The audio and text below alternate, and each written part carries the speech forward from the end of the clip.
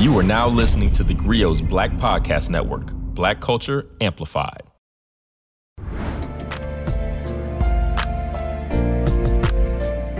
What's going on, everybody, and welcome back to Dear Culture. This is part 2 of my retelling or my discussing an article that I wrote titled How Trump Ruined My Relationship with My White Mother and the impact it had on my life, on my family, on my relationship with my mother. In the first episode, I kind of recounted how we got to me writing the article in the first place. You know, what led up to it, kind of with some little bits of history, like our own personal history, but leading up directly to what led to it, because it was very specific instances that were emblematic of a much larger issue that she and I had that led to me writing it in the first place. What I haven't done in almost any capacity, save for one French outlet, surprisingly enough, there's one French outlet, I haven't really talked about what happened post the article with people. Now, I've done it individually with people who I've known personally, when people have reached out to me. You know, a lot of people, when I wrote that article in the first place, a lot of people reached out to me individually to tell me that, you know, they were praying for me, that they were sorry that we were going through that. They wished the best for us. They hoped that my mother and I were able to get to a place that allowed us both to have like an understanding and an ability to see one another. But largely that my mother would be able to see me for who I am and allow, you know, not let her own personal political stuff to overshadow her kids, right? The way she's looking at her kids and the kind of way that she's interacting with her kids. Like I always said, you know, it's crazy that's how I know how my mother doesn't read anything that I write, because if she read any of it, she would understand why the Trump thing was so painful for us. Like it was such a thing that impacted us so negatively. Like if you needed any questions answered, my website at the time, Very Smart Brothers, was answering all those. If you wanted to understand what Black Lives Matter stood for, if you wanted to understand how he felt about Mike Brown or all of these instances, all these unnecessary killings of Black people at the hands of the police, like how he felt about this, as opposed to this very myopic view that she seemed to have, you know, where it's like all you had to do was read, but she didn't. Right. She was very proud of who I am and what I was able to accomplish. I just don't think she had any idea what it was. So after I write this article, I decide I'm pretty much like, I told my wife, she wasn't my wife at the time, but that plays prominently into this story, actually, that I don't have anything to say to her. I can't talk to her anymore. Like I need a break. So I just didn't. My mom called me several times. I didn't answer. I didn't return the phone calls. She called my little sister and was like, yo, what's going on? Like, Dwayne's not answering the calls. Like, what's up? Like, what's going on? And my sister was just like, I think you just got to wait and give him some time. Like, he's really hurt by what happened when you were in DC visiting. And my mom was like, hurt about what? Like, she just didn't understand. She couldn't comprehend why I would be so hurt about what happened. And it probably took about 3 or so weeks. I don't think I talked to her until probably I wrote the article in August. I probably didn't talk to her until maybe October. One day she called. I answered the phone. We talked. She apologized. I told her what hurt me. She's like, well, I'm sorry. I didn't mean to hurt you. I'm sorry if I offended you. It wasn't really that, you know, I wasn't trying to hurt your feelings or nothing like that. You know, it just, you know, I didn't realize it was that big of a deal. And we got off the phone and I walked into my house. I was on the phone in my car and I walked upstairs in my room and I cried for like 30 minutes straight. Like I was bawling like a baby. Like I had so much pent up hurt and emotion and pain. Like I was so mad. Like I was shaking. Like I was just like, I can't believe she just doesn't get it at all. She literally doesn't understand even a little bit what I'm getting at. And at that point, I was like, I just don't have anything else to say. Like, I just don't have anything. So we might have talked very briefly one or more times after that, but there was not a lot of conversation happening, right? Early December, though. It's very important for me to tell you this. I had not told my mother about this article, by the way. I still hadn't told her. Okay. I'm going to have to repeat that a couple of times until it becomes very important, because it just, when it hits the fan with that one, it hits the fan. But I still hadn't told her.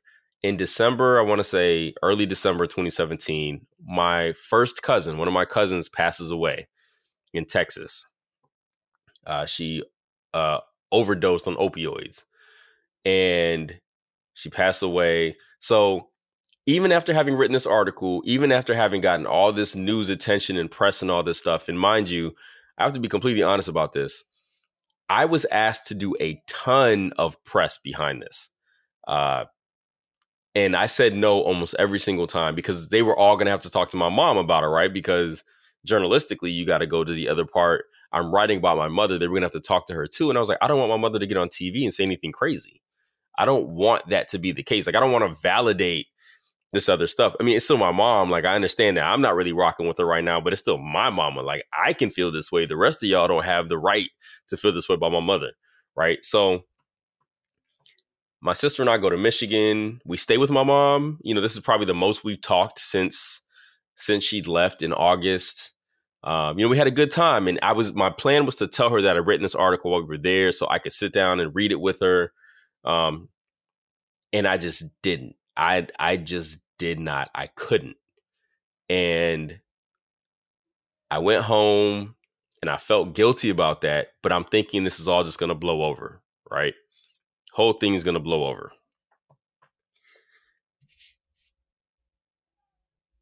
My mother's birthday is in February.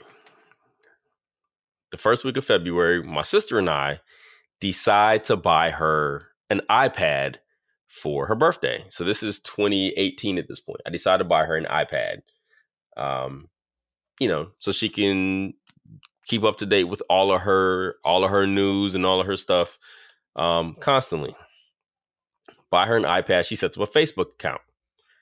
Facebook does that thing they do where they suggest people that you should follow. One of the people that they suggested that she follows was my older sister. The last thing my older sister had posted was the article. My mom adds my sister, checks out her page, and sees this article. I get a text message from my mom. She is livid. You coward this. You're such a coward. I can't believe my son is a coward. Like, she's going ham on me, right? She's going in. I'm like, what in the world is she talking about? And then it dawns on me, she finally saw the article. Talked to my sister. My sister confirms for me that, yes, she did. How she found it, how she came to see it. This is where things go from one-sidedly me struggling with my mom to it being a full-out war between the two of us, right? And the article wasn't so much the hard part for her, though it was, and especially the part where I'm basically suggesting that maybe she's not going to have a relationship with her grandchildren, right? What happens is my mom reads all the comments. And like people do, when you read comments that are negative towards you, those are the ones you fixate on. There could be 1,000 comments that are positive, but there's one negative one, people fixate on those. It's a lesson that all of us who live in this world have to learn early on. Like, you can't focus on negative comments. They're way less than the positive ones most of the time. But she reads all of them. I mean, thousands of comments on Facebook, on each person's post, on the actual piece that I wrote. I mean, she reads all of it. And she gets madder and madder every time somebody says something like, I can't believe this woman would do this to her son. Even though there were tons of people like, I can't believe a son would do this to his mother, right? People were coming after me left and right. She is nonstop texting me, mind you. I'm not responding to any of this, but she's nonstop texting me. I can't believe you. You're such a coward. I can't believe you would say such nasty things. I can't believe you would do such a thing. I can't believe The Root would publish things like that. I can't believe you people would do stuff like that. Like, she's going off. She's hopping in the comment section and responding to people. Like, emotionally, my mother would get very emotional. You could very trip her into an emotional response to things very easily. This was like the worst case scenario. It's like a powder keg of emotional landmines for her to read, because one, it was about her. Two, it was about me and her. Three, I'm talking about the relationship that we have and her possibly not having one anymore. And then she's reading this, and it's like I just put all her business. She disagreed with all the stuff that was in there. She basically called me a liar. She went on Facebook many times and called me a liar. Said I was making all this stuff up, that none of it happened. Her son, she's like, her son is a lie. She threatened to sue me. She definitely threatened legal action multiple times. Threatened legal action against The Root, for publishing these lies and allowing these lies to like sit on the site. She was hot. She was mad. And I can't blame her, right? Like, I didn't tell her, number one. It's like she got blindsided by something that not only hurt her feelings, but painted her in a light that she didn't want to be painted in. And then I'm pulling back the relationship. And then everybody else is weighing in on it. Some people calling her a racist and all this other stuff. So when she and I did get on the phone, we had huge brawls and arguments about this. I mean, it was like full out arguments where, I mean, she would just go on for like 10 minutes yelling at me. Sometimes I would just hang up the phone, like, I'm not doing this. And I felt like I had to let her get some of that stuff off her chest because it had to go somewhere. But it wasn't good. Like, I pretty much decided I'm just not talking to her no more. Like, I'm out on these conversations. Like, I'm done. Like, I'm just not doing it. Like, this relationship has gone as far as it's going to go. And that sucks for you because I have the children over here, the grandkids, but I can't do this, right? Like, I can't, I apologize to her for not telling her, but I stood by everything that I wrote in that article, right? I was like, and I'm not going to do this over and over. I'm not about to apologize to you every single time, blah, blah, blah. Like, we would get into these really big arguments about it until I just like cut it off. I'm not doing this anymore. That was in like March, April, May-ish was when a lot of that was happening. In December of the prior year, on December 26th, I proposed to my girlfriend and my wife. And so we had a wedding to plan. Well, she said yes. So we had a wedding to plan. Probably towards the end of May, I remember talking to my mother a couple times, and I called her because I'm like, yo, are you coming to the wedding? And she was like, I don't think so. I won't feel safe. I don't feel safe coming to DC. I won't feel safe in a room at your wedding. I won't feel safe there. And I'm like, what are you talking about? Feel safe around a bunch of people that are here literally to celebrate love? Well, all these people are going to be looking at me because of this article. They're all going to be paying attention. I'm like, Ma, they're not going to care. This is a wedding. This is a wedding this is my wedding with my wife. They're going to be focused on us. They're not going to care about this article. But she ultimately decided not to come for her safety. She did not feel safe at my wedding, is what she said. And the decision that she made, and I know she regretted. She would never say it to me, but I know she regretted not being there because, there was I didn't get to dance with her at the wedding. Like, she would have, that's what I told her, like, she asked me, should I come? I was like, you should absolutely be there. You're my mother. It is my wedding. You should absolutely be there. You will sit at the table with my family, with all the family, with my sisters and everybody that you know, and my father and, my stepmother and my sisters and you will sit, you will be fine. Nobody's going to be thinking about this. And if you don't come, you are going to miss out on some of those great moments that people talk about, like a mother-son dance and stuff like that. You're going to miss out on that. I think you should come. I think you should be there at the wedding.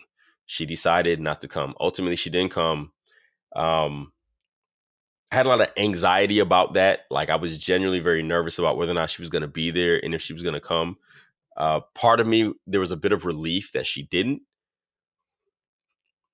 But there was, especially after the fact, a tremendous amount of sadness that she wasn't there, right? Like, it's important for me to also mention this. My mother has a lot of health problems, all right? So in 2016, my mother had a triple bypass surgery. One of the scariest moments of my life, I was there when she had the surgery. I walk in the room and, you know, they tell you that it's going to take a while for all the wiring to get back right. My mother literally looked at me like I was about to rob her when I walked in this room.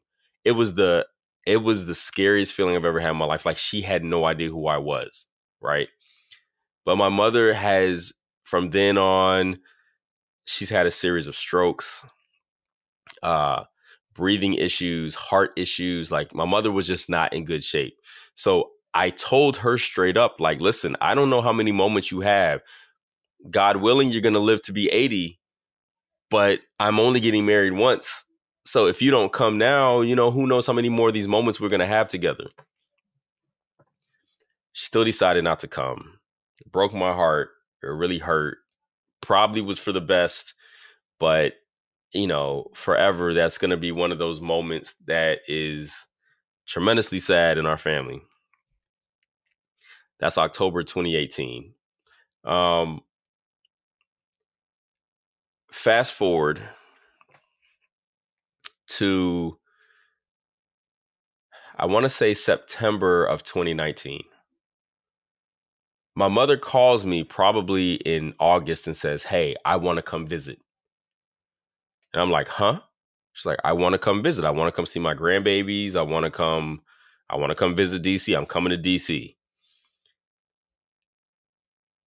And I remember feeling really anxious about this, like genuinely concerned about what was going to happen. I talked to my wife about it, talked to my sisters, talked to everyone. Like, I was nervous about my mom coming.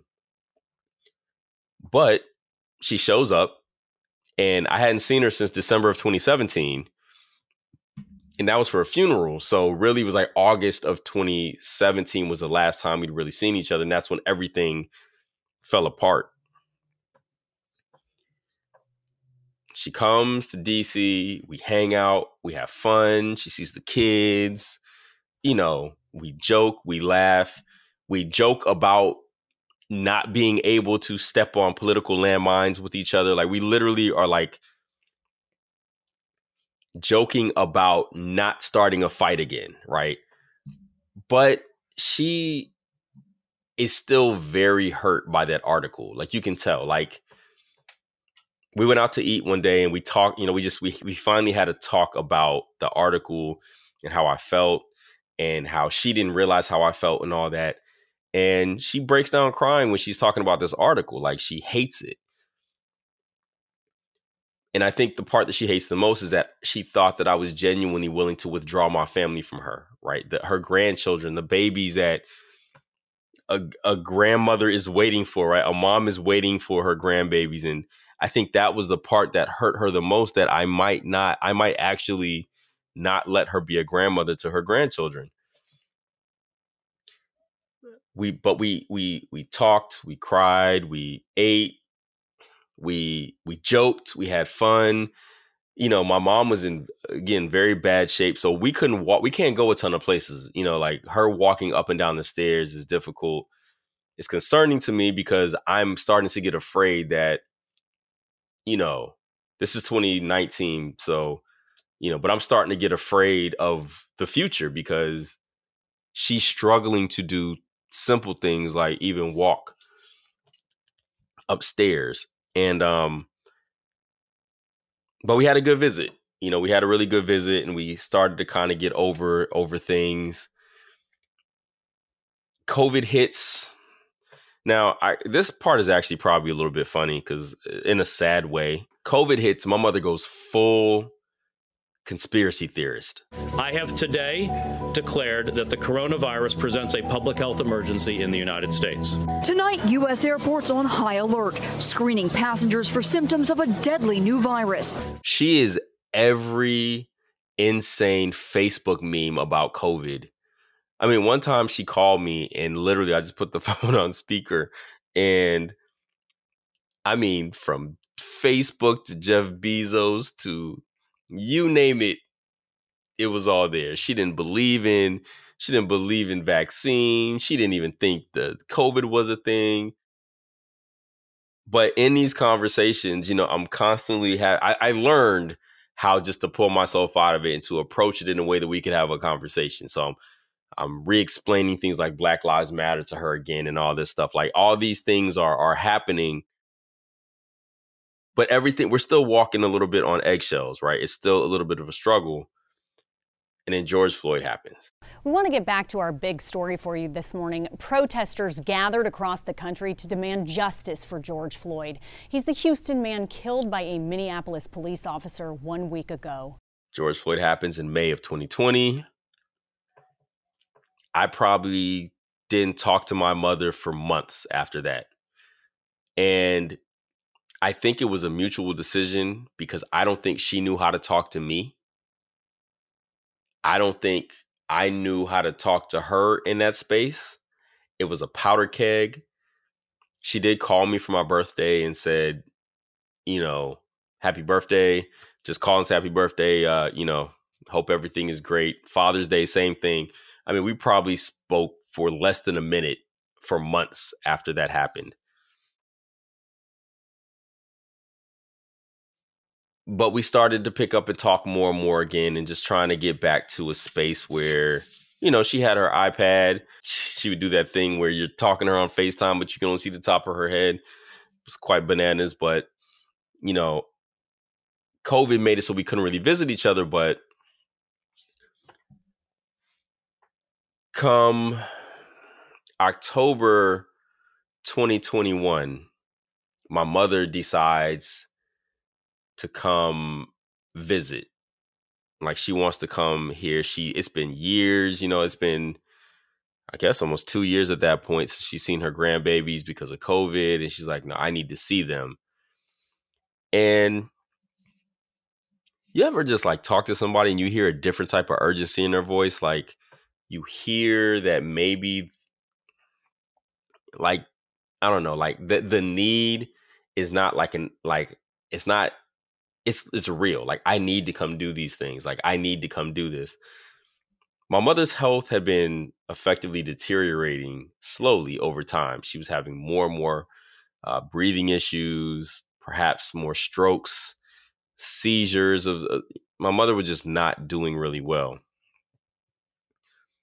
So much so that when she came to visit, her plan was to come for like a couple weeks at the end of October. And she didn't end up staying that long.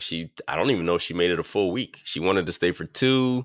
And she kept saying, I'm going to leave on this day, then this day. Then one day she's like, I'm just going to leave tomorrow. Like she needed to get back home. Like she was concerned about getting back home. I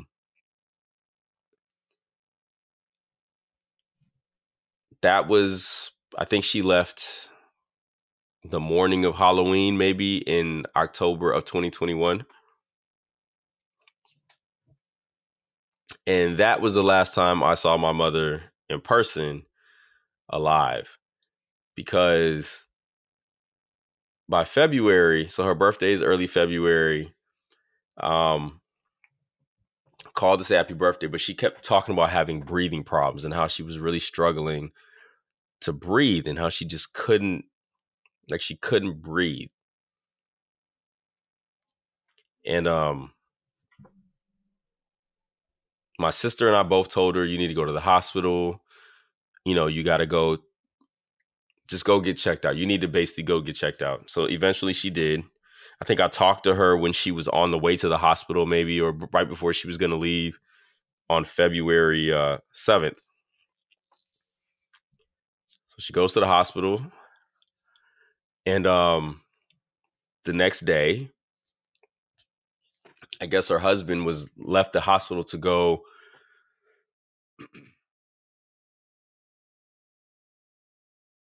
He left the hospital to go get her phone and stuff, which she left at the house. And while he was on the way to get the phone, she had a heart attack and passed. So around 9 something in the morning, I get a phone call from my little sister. And you ever just like, you get a phone call at the wrong time, you know something is wrong. I saw my little sister's face pop up on the phone. I answered the phone and all I hear is her screaming, "She's gone." And I dropped my phone and I like fell out onto the floor. I just talked to her like 2 days ago. I had just told her to go to the hospital and my mom was gone. You know, we had gotten back better, so that's great. But now my mom is gone. Like, she's gone. And I don't know what you do with that. You know what I mean? Like, it's a, I don't know, man. It's that kind of feeling you just don't want to feel. Like you just, anybody who's lost a parent knows this, but losing a mom, like this just, I was not ready for the hurt that I felt. I told my daughter, she's, you know, she was 12 at the time. Oh, she just turned 13 actually. She just turned 13 at the time. I told her. I called everybody in the family. I called all my friends. I let everybody know. And then I took the loneliest drive to Michigan I'd ever made in my life. I was so sad. Like, I cried this whole car trip. Like, everything that we had gone through, man, it's still, you know, like, it's just still your mom at the end of the day. And you know, I get to Michigan. We got to go handle all of the funeral arrangements and all of that. I gave the eulogy at her service, which I don't know how I made it through. I definitely was in tears the vast majority of the time. I put together a picture collage thing for her. You know, everybody was interested in understanding, like, did you and your mom get back to being good? Like, did that happen? And the truth is we did. We got back to a great place. Like, we got back to mother and son, not political adversary or whatever. We got back to mother and son in a way where, you know, when she was here back in October, like, I was excited that she was here. Like, we had fun. Like, we were, you know, she's very limited in her emotions and things like that. We couldn't do much, but we had fun, you know, like, it just felt good. My kids were supremely excited that their Nana was here.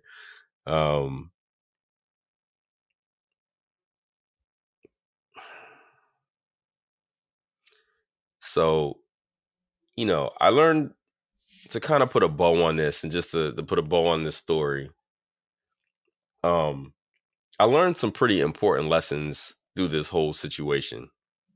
One, time is priceless. You know, everybody kept coming up to me like, you never know what's going to happen. I wish I had fixed the situation with such and such before. And I got so tired of hearing that. But it's also right. It's also accurate. Like, you do hope that you're good in your heart and mind and spirit with the people that you know and love. So if something does happen, that it's okay. Like, it's not that it's okay, but that, you know, you don't have regret. I learned that every story ain't a story worth telling. And that's a very important lesson, because it also, like, it's the first cousin of every story ain't your story to tell.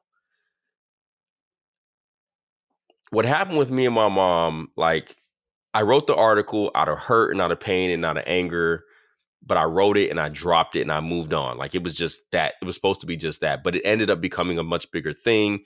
It lived in many more spaces. It was more significant than I intended it to be.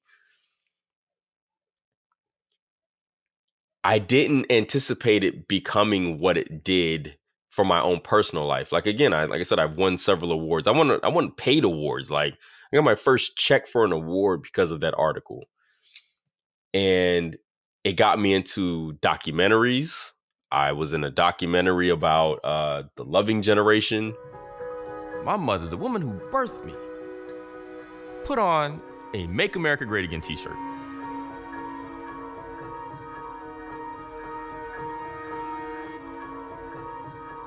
With Nicole Hannah-Jones and all kind of famous people. You know, I did several news shows and things of that nature. I turned down way more than actually were there just because I didn't want to have to bring my mom into all of this. I don't know if I would do it again. I really don't know if I would write that article again. Like, it clearly needed to get out. It clearly was important enough that lots of people were able to read it and use it for their own life and apply it to their own life. Like, it definitely was the kind of thing that it impacted. As a writer, that's what you want. You want to impact. You want to be, you want to impact. But man, at what cost? One of my favorite statements is the juice worth the squeeze, right? And I don't know. I don't know if it was worth it. Like, I just don't know. Me and my mom got back to being in a good space, but that time when we weren't was painful. It was hard. I mean, like, my mom's out there and we're just not talking and we're just not in a good space. And it's like, what do you do when, like, that the person who knew you before you knew you, the person who loved you before you knew anything, is not somebody that you can reach out to, but they're right there. Like, I don't know, I don't know if those years of struggle are worth it. She didn't come to my wedding. That sucks. You know what I'm saying? Like, that really did happen. That sucks. And it hurt. And it hurt her and it hurt our family. It hurt, it was a noticeable absence. And I'm sure she felt that all the way until she passed away. My mom had a lot of insecurities about feeling othered in our family. Like, because my sister and I were raised by my stepmother and my father, she felt a lot of times like she was the second fiddle. Like, we didn't, she was not she felt as if we weren't as considerate of her as we were of my stepmother, who I'm only calling my stepmother for the sake of the story. But my stepmother, like, she basically got turned into a second class mom on that. So, there's a lot of hurt and everything that went into it. A lot of those issues are things that my mom already had. This article just was the gasoline and the match on a lot of that stuff. And it brought a lot of things to light that had nothing to do with me necessarily, but because I put myself in the middle of it with this, then it turned into more, and it just became like a war standoff.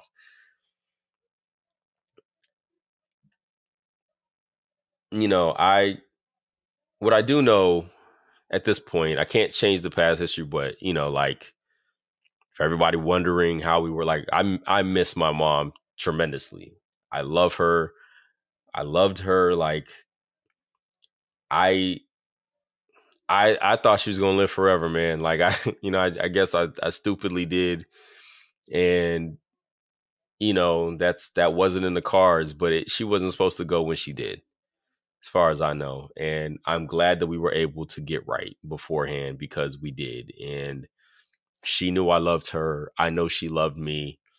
And that's the story of this. I actually, after she passed, I got this necklace made. This is her thumbprint, or at least that's what the funeral home tells me, but this is her thumbprint. And I wear this thing with me everywhere. My mother never got to see New York City before she passed. We were supposed to do that. She never got to go to LA. Like, there's so much stuff my mom never got a chance to do. And I said to myself, she's coming with me everywhere from here on out. Like this, I'm always going to have this on. You're never going to see a day without me wearing this because my mom's going to be with me everywhere. You know, I went to New York and I was like, I'm going to go see some things that my mom never got a chance to see that I know she wanted to. And in some way, it made me feel as if she's right there. You know, like she literally is there and I'm helping facilitate some of these things. So that's what happened. That's the aftermath of that article that I wrote that, you know, it did numbers, but it did a number on me and my family.